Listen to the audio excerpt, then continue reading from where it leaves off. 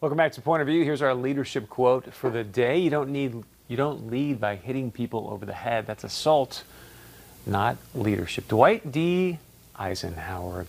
Welcome back to Point of View. Let's get to some of your points of view that have been coming in. As always, thank you so much for sharing your point of view with us. Here's a text from Washburn. It says, so how do we get out of being the guinea pigs for Big Pharma with their untested, unsafe COVID vaccination pilot program?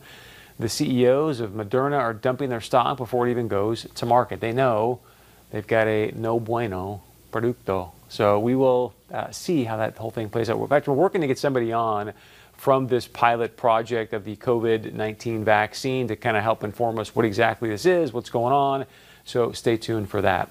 Here's an email that came in. Says, hey, I read in the forum their comments about Woodrow Wilson, and those comments were vulgar way back when high schools were named after presidents to honor them and their service to our country.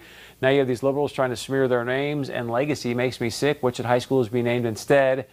Snoop Doggy Dogg? Or Malcolm X High. So apparently there was a school board meeting. They're trying to change the Woodrow Wilson name. If you don't know a lot about Woodrow Wilson, yeah, not a great human being, just to put it mildly. We got a lot of great stuff in store for you this week. President Trump coming to Minnesota on Monday. And as you know, Point of View, this is the show that's fighting for the truth for you. I'm Chris Berg. Have a great evening. We'll see you back here tomorrow night.